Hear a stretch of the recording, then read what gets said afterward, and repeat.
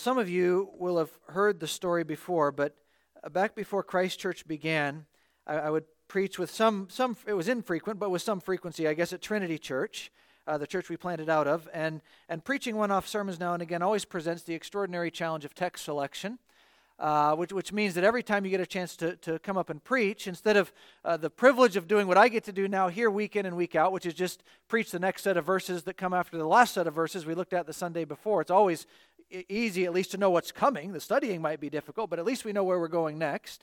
Instead of that, when you're preaching one-off sermons, like some of you know, you have the whole world of the Bible open to you, and you've got to decide what in the world you're going to preach on. And it can be a very daunting task. And so what I decided to do in that situation was eliminate the pressure of text selection and just pick the book of Philippians.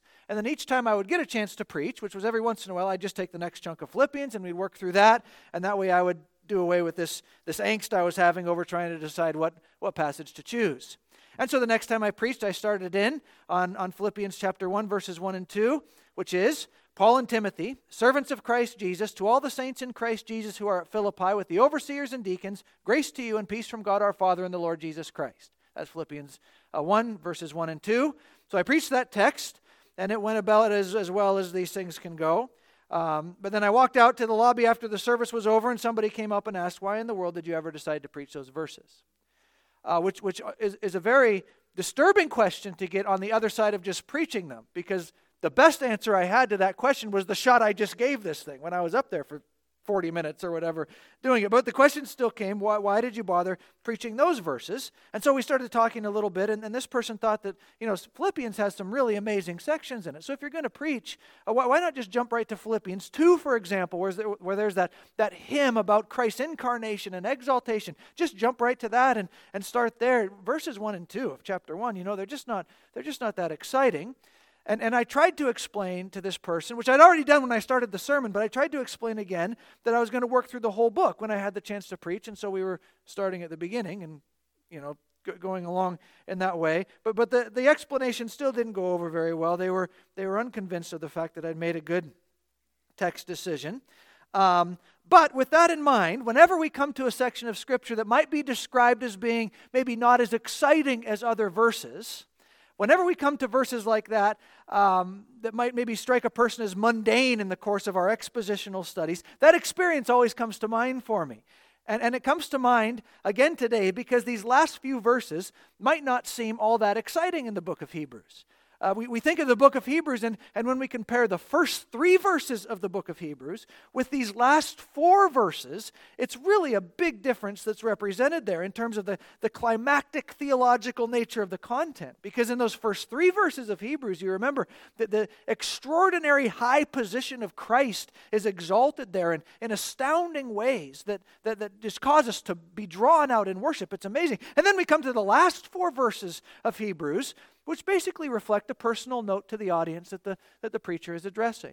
You go from this climactic theological high at the beginning to now we have this closing personal note of Philippians 2. These are the first couple verses of Philippians to that magnificent Christ hymn in the middle of Philippians 2. These are clearly 2 different types of sections.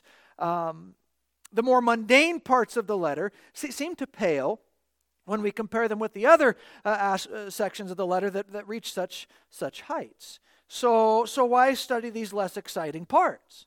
For example, today we're looking at 22 to 25 of Hebrews 13. Why not just get through the benediction like we did last week? That was theologically compelling, the benediction we studied last time. Why not just get through that, and maybe in the course of the study we could include a brief comment about the preacher's closing note so that at least we said something about those few verses, and then we just move on in our study of Hebrews, leave the rest behind, and we're on with our studies. Why take the time to bother with studying verses such as these?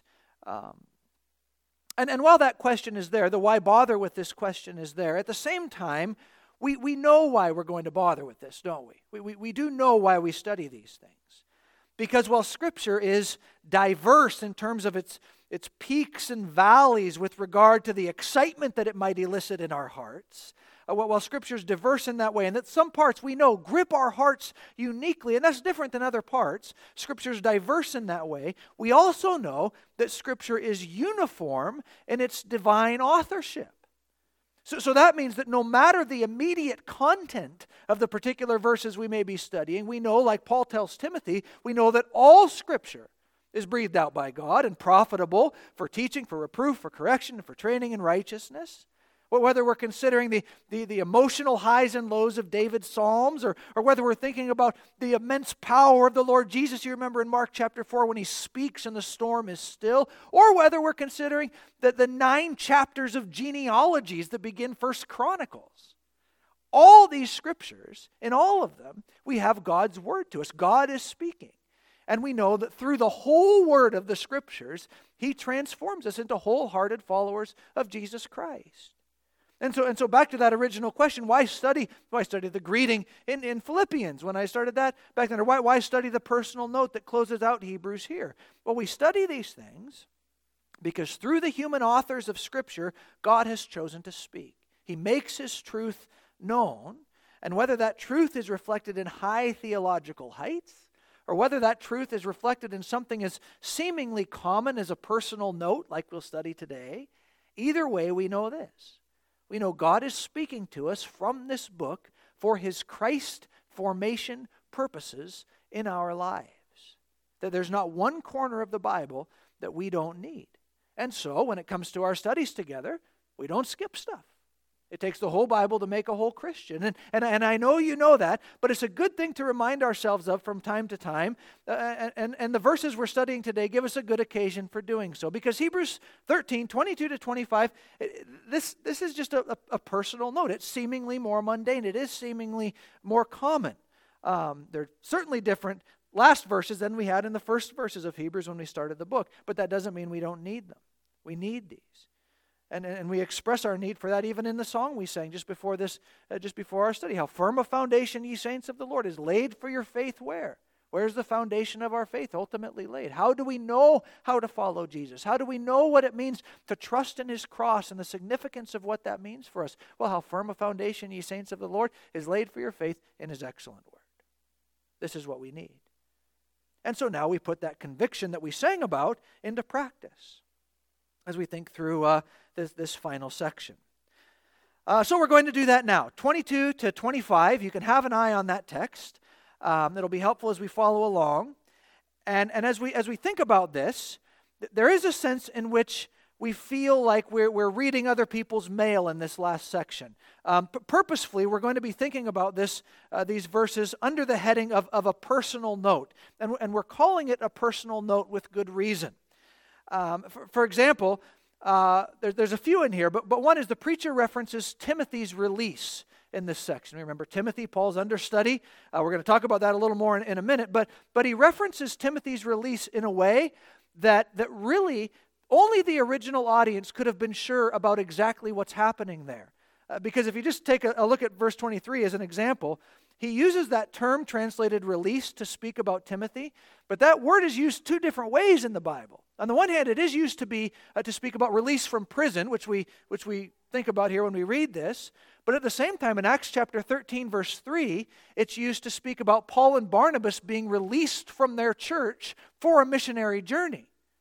And in the context of Hebrews 13, we can't be totally sure which it is. Is Timothy being released from prison, and that's why he's coming? Or is Timothy being released for a missionary journey, and that's why he's coming to these Christian believers? Balance of probability, probably Timothy was being released from prison, but we can't know for sure.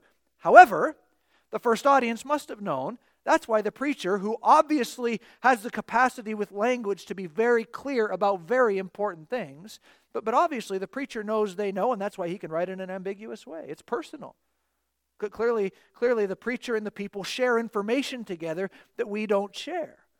So as the saying goes, the you in the text is not the same as the you in the pew. Remember all the pews we used to sit in church. The you in the text is not the you in the pew. This note was personal at levels that only the first audience could have understood. With that said, however, this personal note, as we've been considering, is Scripture, which means that while it wasn't first a word to us, it does continue to be God's word for us. And so we'll work through from this perspective, this personal note perspective. But in this note that the preacher leaves his audience with, we do have a number of ongoing implications just for our own lives as we seek to faithfully follow Jesus, especially reflecting on all the high truth that has come to us through the message of Hebrews. So again, looking at the text, the first thing we're going to pick up on is that this personal note is written with a loving and considerate tone. It's written with a loving and considerate tone. So you get this here in verse 22. I'll just read it for us again. It says, "Brothers and sisters, and then I urge you to receive this message of exhortation, for I have written to you briefly." So this preacher begins obviously by addressing his audience in a loving way. He's using family language here. He speaks to them as brothers and sisters. Now to speak to them in this way, no doubt, brings to mind what the preacher has already said about mutual inclusion in the family of God. Even in his final note, he's trying to draw big truths together. And back in chapter 2, he spent a great deal of time on this, where he explained that God's purposes through Christ were to do what? Well, they were to bring many sons and daughters to glory. And with this, Christ also in chapter 2, he's not ashamed to be called our brother, the preacher has said. And then we get into chapter 12, where we read that through Jesus' work, we're actually all now like firstborn sons in the family of God. Which, if you remember, culturally speaking at that time, being a firstborn son had significant benefits. It was a high place of honor. And so now in Christ, the preacher's made the point that we're all like firstborn sons in God's family. And now he speaks to these believers in that kind of familial language of siblings, brothers and sisters. It's language that reflects God's gathering kindness to us, ultimately obviously through the supreme work of Christ. And it's language that reflects the common bond of love that we share as God's people. He's talked about brotherly love back at the beginning of chapter 13, that love we have for one another. This is a term here of gospel endearment and connectivity as he addresses them in this way. And so in noting the tone of the preacher here and the affectionate language that he's using, we can again be aware of the preacher's example of ministry. He's had some really strong words for this congregation. There's no doubt that many members of this church would have been feeling convicted, maybe even slightly discouraged because of the truth that's been communicated here. Clearly, some of these folks were very close to being tempted away from Christ, and they probably felt the weight of that temptation, the danger of sin, and those kinds of things. And it just repays us to notice the preacher's tone as he finishes the letter. Because he's not addressing these believers in a way that's demeaning or patronizing, though this group has been going in foolish directions. But his tone isn't denigrating in any way. Instead, he's addressing them in the most powerful gospel language of affection available to them. He's addressing them as siblings in Christ. We're family, he's saying. And it's just noteworthy that rather than communicating to this group that's made some poor decisions and faced temptations in not very commendable ways, as he's addressing them, rather than communicate from a posture that's holier than thou, rather than finishing with any kind of patronizing tone, we see that the preacher is nurturing. He's speaking to them in a way that's loving. And he's not just loving, but he's also practically considerate, if we can put it that way. We see this towards the end of verse 22, where he references writing to them briefly. We spent a little time a couple weeks ago making our case for the fact that Hebrews was first a preached sermon and then later written down to be passed around to the various churches. But here he says he's written to them briefly. And it's interesting to note that scholars point out that this is a common and actually a very polite literary device of the day. And it's a polite literary device in the context of personal letters. In fact, Peter does the same thing in 1 Peter 5. He speaks of writing to his audience briefly too. He uses the same kind of language here. And so it's pointed out that it's a standard writing practice to tell the audience that the author has been careful to not get too wordy. It's a standard courtesy of the day. To give it a modern explanation, we'd say this is a polite way of acknowledging that while you might have important things to say as the author, your listeners don't have all day. They have lives too. And so you're engaging in some brevity here. You're careful with the amount of words that you use. Which again can pass us by and we think, oh, that doesn't really have much bearing on this letter, except all this goes toward the preacher's loving and considerate and nurturing demeanor toward his audience. He's not just affectionate, but he's very practically considerate. He's addressing his audience in terms that reflect the common bonds of gospel love and the fact that they're a family. And he speaks to them in a measured way that communicates, at the very least, a basic respect for their time. It's so practical what's here.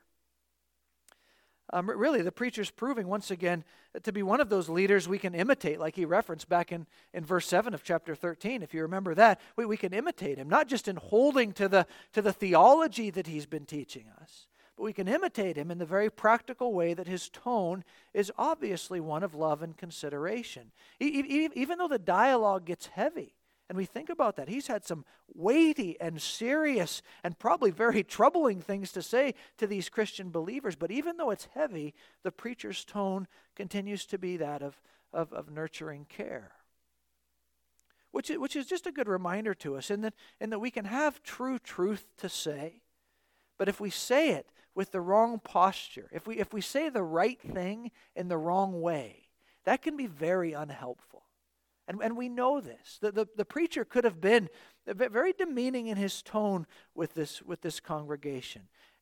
They've done some foolish things, but he wasn't demeaning. He's not demeaning in any way. And we just know how important this is. Whether it's an evangelistic conversation with a friend at work, or whether it's a parenting conversation at home, whether it's one of those necessary conversations with somebody else in the church.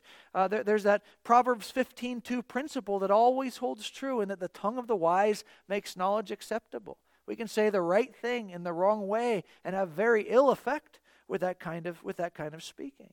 And the preacher's aware of that here. So he writes this personal note from a posture that's loving, from a posture that's considerate even of their time. And in this we can just do some quick diagnostics on ourselves. We have occasion to speak about Jesus from time to time. We have opportunities to talk about what it means to follow him in the varying relationships we have, whether it be coworkers or kids or friends that we're around, extended family members. And when we have occasion to speak, even when we have occasion to confess and speak with conviction about hard truths that are reflected in following Jesus, we can ask ourselves, are we loving in our tone of address? The preacher doesn't get defensive here. He doesn't get bombastic. Are we considerate of those with whom we speak? We're probably very tempted to either get too big and try to press our views, or we step back and we sound like we don't really believe we're saying the things we're saying are true at all. There can be all these different dynamics, but there's a considerate, loving tone that's exemplified here. We can be thinking about even the number of words we use in those conversations, which I know is ironic coming from me up front as the only one who's talking. But we can be considerate of these things as we engage in gospel service in the world. So the preacher has this personal note that begins with a commendable tone. We can call it that, this loving and considerate tone. And then he moves on from there, from this commendable tone, if we call it that. Secondly, he moves on to make an appeal in this note. He makes an appeal, which is the rest of verse 20, where he says to them, brothers and sisters, and then I urge you to receive this message of exhortation. I urge you to receive this message of exhortation. Message of exhortation, we talked about this a couple weeks ago, but that's actually a technical phrase that would describe the sermon time in a synagogue. So this is, I urge you to receive this sermon, is what he's saying to them. And that word urge there, if you're reading from the CSB, that word urge might be a little too soft in communicating what's being called for here. Because if someone is urging you to do something, usually that kind of language of urging puts things in a category of possible options. It's language that conveys something you could do. It's something that conveys something that you might end up doing, but it doesn't convey something that you necessarily are obligated to do if somebody's urging you. So for example, maybe you make the fatal error of answering your phone even though it's a number you don't know, and the delayed recorded person on the other end says that your car warranty is expiring. What would they like to do? Well, they would like to urge you. They'd like to urge you to take advantage of this one final opportunity to extend that warranty. And so what are we to do? Are we compelled by the urging? Right? Do we feel morally obligated by the urging of our new robot friend on the other end of the phone? Well, so some people might. I don't know. The calls keep coming, so it must work somewhere. But when we're urged by that recorded plea, what do? Well, we probably hang up with a grumpy word or two and block the number. We've been urged, but it has no effect on us. The urging was optional. And here the preacher urges. I urge you to receive the message, he says. And urge can make it sound like the preacher here is almost wringing his hands and just really hopeful, anticipating the fact that maybe this congregation is going to take all I've said to heart. Oh, I really hope they do this. It's kind of a wringing of his hands sounding phraseology here. But that's not the meaning this word conveys. In fact, the Greek word itself is a word isn't a word of a kind of hopeful or even desperate desire, but it conveys a very serious and earnest appeal. In fact, it's translated as appeal in the ESV translation, but it has that weight of urgently imploring this audience to receive the message of the book. There's a weightiness to this term. And it's a term that isn't first used here in the book of Hebrews. In fact, the weightiness of the terminology is evident just by the fact the preacher has already been speaking in this appealing kind of way. In fact, that's how it's most often translated in Hebrews. So for example, back in chapter 3, he's appealing to Christians there. And in that case, he's appealing to them to resist sin. That's a most serious thing to consider. In chapter 6, he's appealing to them again to hold fast to the hope that lies ahead. Chapter 10, he's appealing to them to stir up one another to love and good deeds. Chapter 12, he's appealing to them to accept God's discipline in their lives even when it's painful. And so here now we get to this section, and rather than offering a kind of wish, dream, hope that they'd pay attention to his sermon after all, no, instead of that, he's appealing to them one final time in that they would receive, and actually it's a word for endure there, and that they would endure this sermon of truth that he's just delivered to them. That word translated receive, it means to stand up under something. And that's what's being called for here. The preacher is appealing to this congregation to endure these words about the supremacy of Christ. Which just reminds us that he's not expecting them merely to consider the truth about Jesus that he's been presenting as a kind of philosophical option. And he's not calling them to balance the possibility of some of his truth against maybe some other religious frameworks that might seem a little more appealing now and again, and kind of pick and choose the pieces that work best for these people. No, he's appealing to them to bear with this teaching. Bear with it. It's a word that Paul uses to Timothy, bearing with one another. In the context of a local church, to translate it woodenly and maybe a little too lightly still, but it just means put up with it. Make this a part of your life. This is something you need to stand up under. And so he appeals to them. Endure this teaching that I've given you, is what he's saying. This isn't an opinion to be considered. This isn't anything of that nature. Instead, it's transcendent truth that must be yielded to, he's saying. And as we think back through Hebrews, we can see why the preacher is compelled to make this one final broad appeal. He's appealed to them already in a whole bunch of different categories. Now he makes this one final strong appeal at the end. And we can see why he needs to as we get to the end of this letter. Because on the one hand, these Christians, they may be tempted not to bear with this message. Well, actually, there's a few reasons they may be tempted to not bear with this message. One reason, quite frankly, is that this sermon is very theologically thick. It's a heavy one. Even if I talk with my other pastor friends and tell them, we're preaching through Hebrews, immediately the eyes go big and, it's a heavy book to study and to work through, even for us as we've been working through it. We think about all the ground the preacher's covering, from expounding those Old Testament passages that speak about the wilderness generation and losing their entrance into the promised land. Then there was that Melchizedek character, and how did that play in? He comes from this priesthood that's outside of a normal priesthood, and yet somehow Christ is connected to that, and that makes all the difference, he says to us there. And then we've got the implications of the insufficiency of the law of Moses, of all things. How in the world can that be insufficient? And then all of that climaxing in the superior work of Jesus, putting all of this together. Hebrews is a whole lot to take in just cognitively. It's a lot of truth. And one thing we know about this group, at least in the recent past, is that they have had a particular demeanor that tends away from thinking really hard about theological truth. They have been lazy. The preacher said to them back in chapter 5, and I'll just read this little bit here for your consideration, but he says, I've got a whole bunch I need to say to you back in chapter 5, but it's hard to explain since you've become dull of hearing. For though by this time you ought to be teachers, you need someone to teach you again. So it's not just that they didn't know, they knew it and forgot it. Need somebody to teach you again the basic principles of the oracles of God. He says you need milk, not solid food. You're being babies. You're not thinking well. They got mentally lazy in their grip on the truth. And so no doubt the preacher is appealing to them to receive this message about the exclusive supremacy of Christ because he knows that they have a propensity toward this kind of thing. So he's saying, I want you to think really hard on this. Bear this message up in your minds. And it's not just the theological laziness that's a concern, but the preacher also knows that the message would have been, no other way to say it, heavy emotionally for them. It just would have been. We think about chapter 6 where the preacher speaks about those who have metaphorically re-crucified the Lord Jesus by ultimately rejecting Jesus. And he says forgiveness will not be there for people who do that.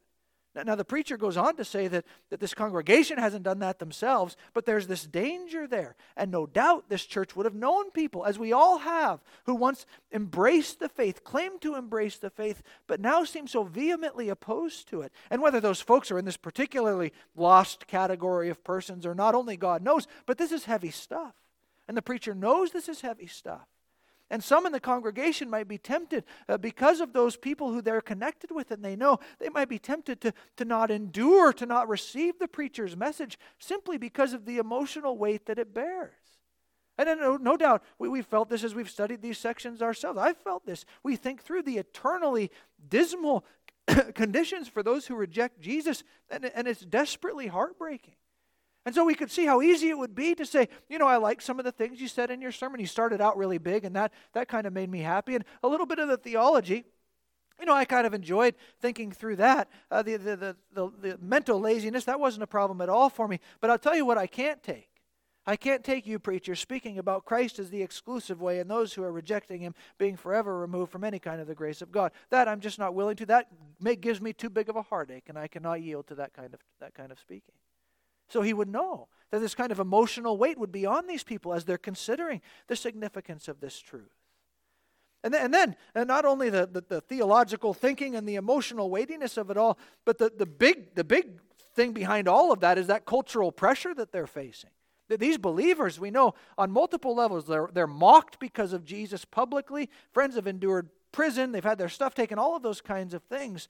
And so in this sermon, the preacher has not come and given them anything that allows a kind of cultural relief from the systems of belief around them. He's not saying, it would be really nice, Hebrews, is if you just kept following Jesus, but make sure you do it in a much quieter way. And if anybody asks, don't say anything. You can just kind of hide back in your homes. Don't say anything about it. That'll keep you out of trouble, that kind of thing. He hasn't said anything of that nature.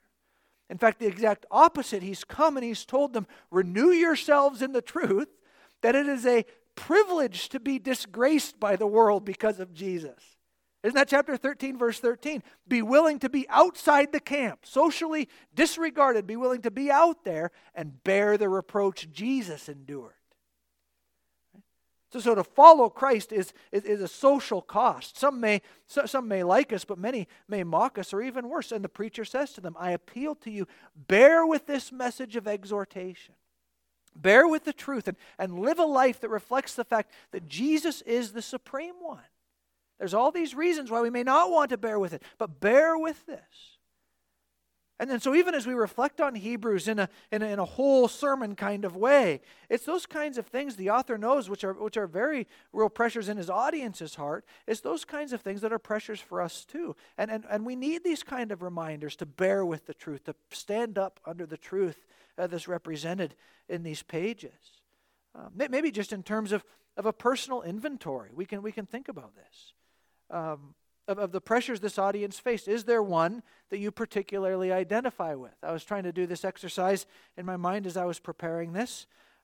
Is there one of their pressures that is particularly weighty for you? Maybe it's the strain of of theological commitment and understanding. That can be a strain for us. It's just easier not to care so much about Jesus. I don't need to know the biggest things in the world about him. I'm happy just to, Jesus loves me, he loves you, and we can go on. I don't really need to think through the depths of what it means to know him and love him and follow him. Or maybe it's the emotional difficulty of acknowledging that Jesus is the only way, and those who reject him have only eternal judgment in their future. That's an extraordinary pressure to be under. Or maybe it's the cultural pressure. That to follow Jesus means disgrace from my peers, and that can seem like a tremendous burden to bear. That can be a tremendous burden to bear. And so we can just take a personal inventory and check ourselves. Is there one of those that's most prominent in my own heart's temptations? And there is. I'm not going to tell you mine. You can think of yours on your own.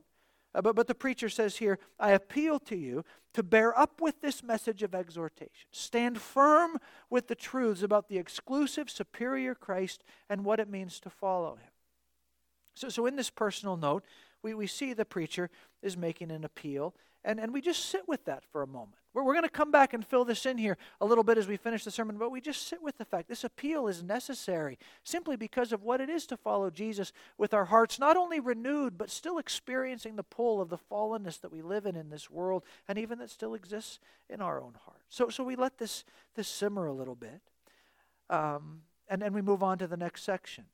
Now, one of the ways we know this is more of a personal note is because he's hardly making these final comments in a way that would earn him a grade A in grammar class. He's kind of jumping around between these different things, and we feel the joltiness of it even as we look at this next section. So he has this urgent appeal to do these things, and then what does he do?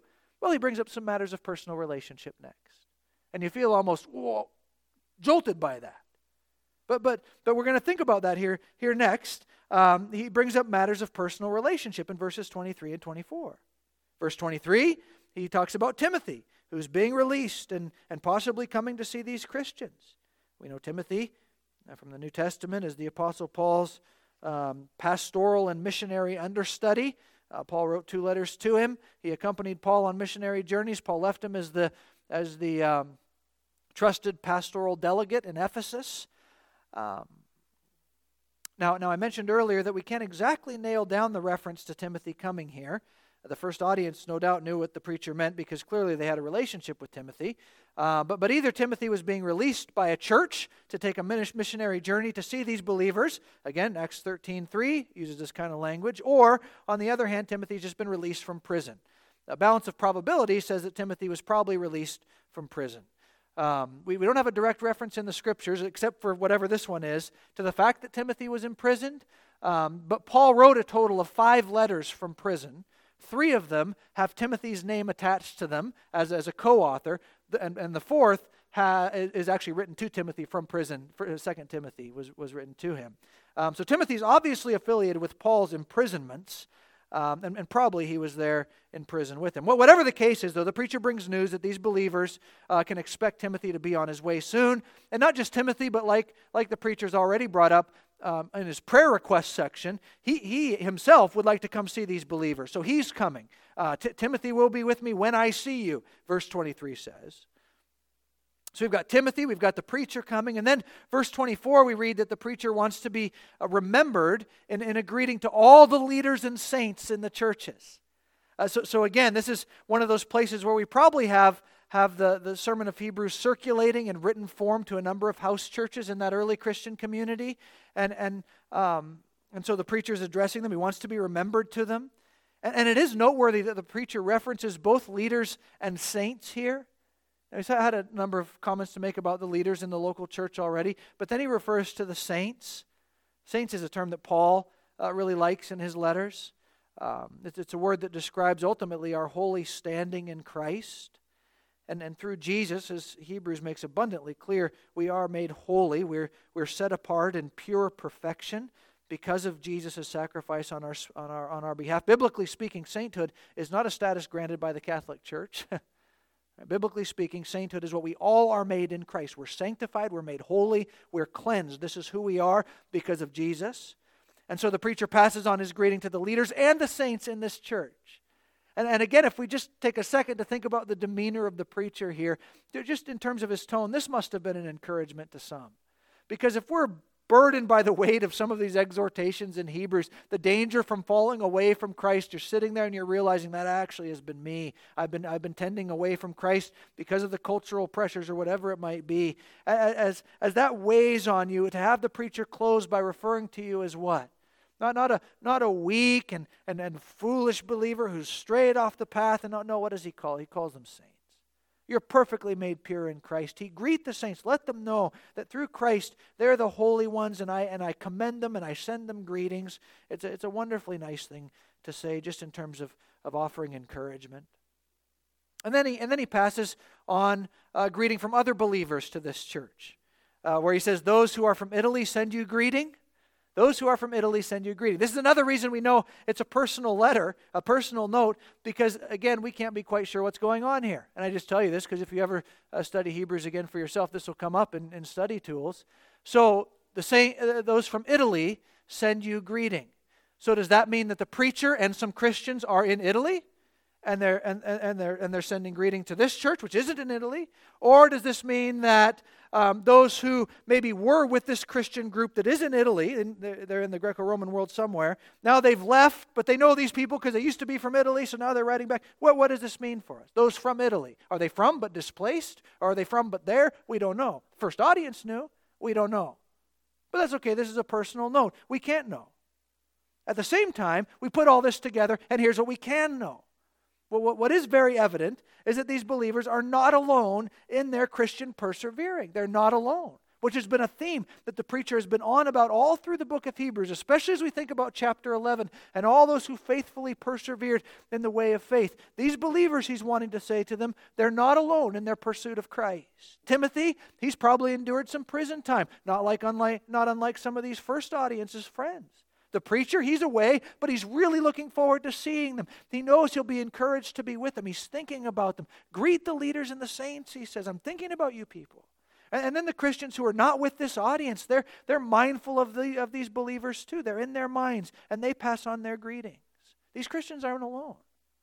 Well, one of the easiest things in the world to start thinking, especially when the social pressure is on for believers, one of the easiest things to start thinking is that we are alone. We're alone in this. Look at us. We're a small group. We're a small group. Sure, there are other churches in Portland, much bigger, obviously, churches in Portland, but still there are not a lot of Christians in the city that we live in. And so whether it's in our classroom or whether it's in our workplace or at our favorite restaurant, out with our friends, it can feel very alone to follow Jesus. The louder voices of the bigger group can start to weigh heavy and even bring temptation away from Jesus, just as has been the case with this audience here. But we're not alone. There are always Timothys and preachers and churches to be greeted and churches that send their greeting across the globe. Even this morning, maybe you saw Mayos, who recently left us to go to Scotland for a little while. They had posted about going to church this morning on Facebook earlier. What a wonderful thing to see. Christians across the globe, while we can feel so small here, across the globe, that they've risen to worship the risen Christ. We're not alone in our endeavors of following the Lord Jesus, which is something that the preacher, again, has made so clear. This helps us. Even as we're thinking about bearing with the exhortations of Hebrews, like we talked about earlier, it can seem so overwhelming, the spiritual laziness that can set in, or the emotional heaviness that's very real here. How can I hold fast to some of these things when the exclusivity of Christ means that those who are far from Him will not be saved, and these things can weigh heavy on me? The cultural pressure is very heavy, but we're not alone. We are in the company of those, the grand company of saints, who's both come before, continues to worship now, and will come after us, who hold fast to the sufficiency, supremacy, exclusivity of Jesus Christ. They rise Sunday by Sunday on the Lord's Day to worship Him. We're not alone, but instead we're all recipients of membership into this family of God. And this is one nice way the preacher can say, don't forget. Timothy, don't forget about Timothy. And me, I'm coming. One church, they really want to be remembered to you. And make sure you give my greeting to the other Christians too. We're not alone in this, though it may feel like you're living in isolation. And that's a huge part of our persevering in these things, simply knowing that we're part of the community of faith. We're not alone in our perseverance. And it's not just that we're not alone, but we're also, one last thing here, we're also recipients of God's great gift of grace, which is the final word here. The final word of this greeting, it might be the most encouragement of the whole note. Verse 25, where he says, grace be with you all, And we read that and we think that's a nice way to end the letter. You know what a nice thing to say. Paul ends his letters this way. In fact, this is actually word for word the way Paul ends his letter to Titus. Grace be with you all. But again, as we get to the end of Hebrews, this phrase is loaded with meaning from throughout the book. Grace. So the unmerited gift of God's kindness toward us through Jesus. The undeserved gift of God's kindness toward us through Christ. That's grace. In chapter 2, verse 9, it's by God's grace that Christ tasted death for us. Unmerited kindness. Christ tasted death so we would not have to die, but we could again be raised to life. And sin doesn't win. Grace in Christ save us. Chapter 4, verse 16. Because Jesus is our high priest, we approach the throne of grace with boldness so that we may receive mercy and find grace to help us in our time of need. So it's not just that we're saved through Christ, but the daily and timely grace we need to keep going in the way of Christ is something that's been provided for us. Chapter 10, verse 29, it's the Holy Spirit of grace that applies the truth of Christ's death to us, whom we must never ignore, the preacher says here. The Holy Spirit of grace makes the reality of Christ's crucifixion real to our hearts. Chapter 12, verse 15, we're urged not to fall back from the grace given to us through Jesus, but instead, chapter 13, verse 19, we're called to be strengthened by grace, be strengthened by the fact that God has extended undeserved kindness to us just out of the sheer nature of His affection toward us. And in all of Hebrews, we've been introduced to the supremacy of Christ. Jesus is this premier, final, climactic, sufficient fulfiller of all God's salvation promises, full stop. He's the one, there is no other. He's superior, there's no higher. He's the better one. And to all who are needy, to those even struggling with spiritual laziness, to those who can be troubled emotionally by certain truths, culturally pressured, to the Christians of this first letter, to Christians like us, Jesus is the one who brings grace. The application of that undeserved kindness from God. Through Jesus, the saving, sustaining, future hope fulfilling, unmerited, unearned, undeserved kindness that God extends is given to us. Grace. And in that we can stand. In that we can stand. It's in response to the power of this kindness granted to us that we press on. Not because those pressures aren't real for us. Those pressures are always going to be real for us. But the grace that is extended to us is sufficient grace for each day. And then so we end with this personal note. And even though this is a final personal note to a unique congregation at a unique place and time in history, this truth still sings, doesn't it? So we put all of Hebrews together. What is it? Because the sinless Savior died, my sinful soul is counted free. For God the just is satisfied to look on Him and pardon me. This is grace. The grace that saves us, the grace that preserves us, and the grace that ultimately brings us into the final glory of our Savior and all the saints forever. God's kindness. And so we read this. Brothers and sisters, I urge you to receive this message of exhortation. For I've written to you briefly. Be aware that our brother Timothy has been released. If he comes soon enough, he will be with me when I see you. Greet your leaders and all the saints. Those who are from Italy send you greetings. Grace be with you all. Which is what the book of Hebrews is. God's grace to us in the revelation of the supremacy of Christ. Let's pray. So, Father, we are thankful for your truth. We ask that it would minister to our hearts, that we would be formed, transformed, preserved by it.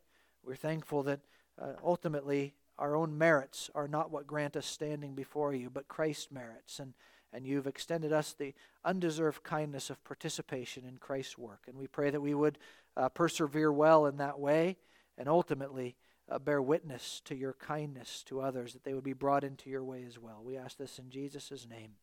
Amen.